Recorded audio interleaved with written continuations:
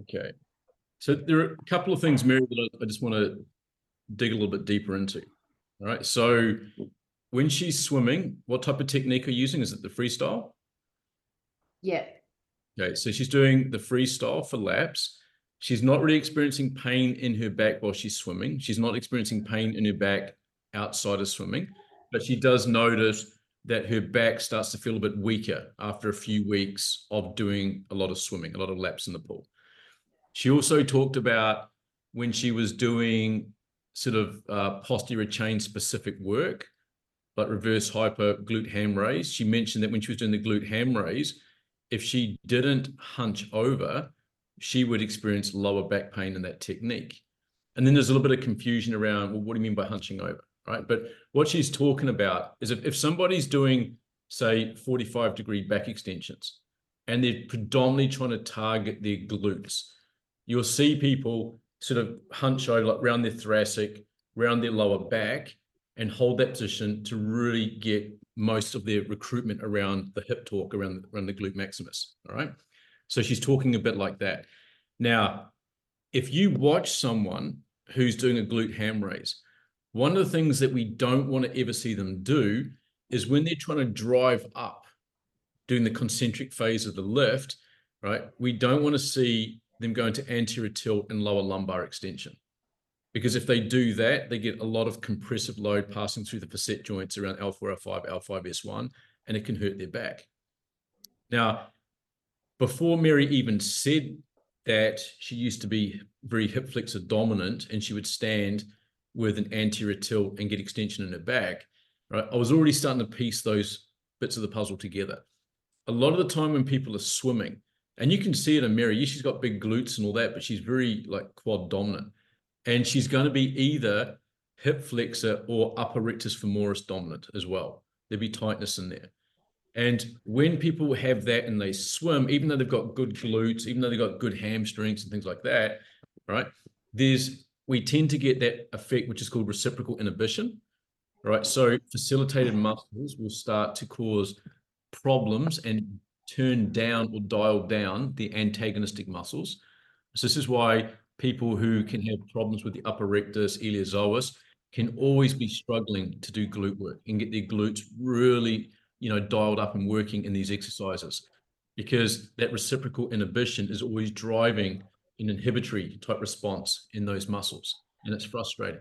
And then when you take it into like the world of swimming, where they're doing a kick and a lot of kicking, right? We can start to see that as they're kicking, especially when they're going into a little bit of hip extension, they're going into anterior tilt of the innominate on that side, which is creating an extension torque through the lower back. And we're doing it through repetition as well. It's like dung, dung, dung, dung, dung, dung, dung. So think about how many microcycles of rotation and extension under load her lower back's going through. Now, it's micro as in small, right? But it has an accumulative effect over time. It starts to beat up the spinal motion segments. And then when you start to beat up the spinal motion segments, right, you're most likely to start to affect the deeper muscles, which is like the multifidus and things like that. So we can start to get a little bit of inhibition and weakness now through inhibition coming from slight trauma of the lower back to the deep lumbar stabilizers. Now, again, does that cause pain and dysfunction? Not necessarily, but what you can notice is that what you've said to me is that when you stand up and you start to bend over and do things, my back feels a bit weaker, because now upright in a field of gravity, right, there is a weakness there, right? You've lost some of the key players on the team, right? Your outer unit is still doing its job, like your lumbar rectus are probably still strong and things like that, but there's an instability now starting to develop in your lower back through the micro trauma of the repeated cycle of rotation with extension happening in your back. All right. Now we know that you have a bit of an extension intolerance as well, meaning your lower back doesn't like extension loading. Right. And that's why, and I'm the same, I have the same thing with my back. So that's why anytime you do something like a glute ham raise, where if you don't hunch, you can hurt your back, because even the smallest amount of extension loading in the back, so, and the facet joints let you know about it pretty damn quick. All right. So we see like a little bit of a pattern here. So with that understanding, what do we do? Well, I would just spend a little bit of time first, and I would make sure that you have full hip extension capabilities, and would go through and free up any injury, any adhesion in your upper rectus. Remember that upper rectus attaches to the AIIS, which is the anterior inferior iliac spine, and that can still cause problems at the level of the hip and contribute to the anterior tilt of the pelvis. All right. You could have problems going on with the iliopsoas as well. So we just make sure that your ability to be long and strong through hip openers was there. We'd make sure that your lower abdominals are working well and you don't have any like gastrointestinal gynecological issues going on that could be dialing down the involvement of the lower abdominals to control sagittal plane movement of the pelvis, especially with hip extension. We may need to also re-coordinate and re-educate that pathway. So this is where we might get you doing things like some, say, prone jackknives, which is a movement where we're developing what's called hip back disassociation. So a prone jackknife is where you imagine you're in a push-up position, right? But instead of your feet being on the floor, they're on a Swiss ball, right? Your hands are on the floor, but your feet on the Swiss ball, and then you're tucking your knees into your chest and then extending your legs again, like this. So hip flexion, hip extension, keeping your lower back neutral, like that.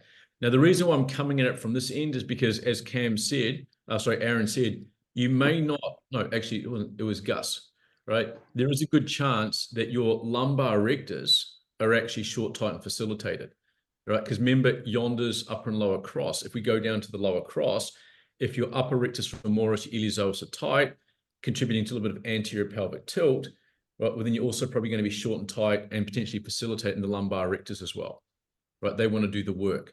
And you're potentially going to be weak and having a dialing down effect to the lower abdominals and the glutes and the hamstrings, all right?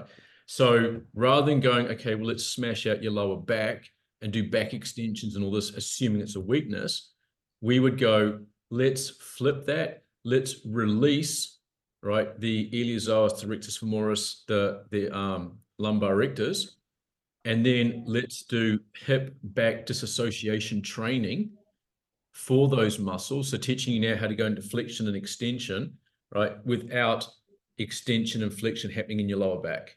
So you're learning how to brace and separate the movement of the hip from extension to flexion from your lower back. All right. And then you can learn to do that through a kicking technique as well. And then I think that you'll notice a huge difference when your brain learns that new engram of hip back disassociation. So then you'll be able to go in the pool, you'll be doing your kicking, and you're not going to be getting those micro traumas of extension and rotation beating up your lower back, and you should be good to go. So we would probably try you on some prone jackknives, like we just said, with the release work. We'd also do some multifidus work, because again, there has been some potentially micro trauma to the multifidus. So even though the hip flexors are short and tight and probably okay, micro trauma to the multifidus over time can cause inhibition, right? And just because you take away the pain-causing mechanism now, which is swimming, right, it doesn't mean that the multifidus that has been inhibited suddenly just come back online, they're fine without intervention. So sometimes we go in there, do some multifidus isolation activation work with the prone jackknife, the hip release, and then I think you should be away laughing. It should start to work for you. Cool. Good? Thank you. No worries. Stop here.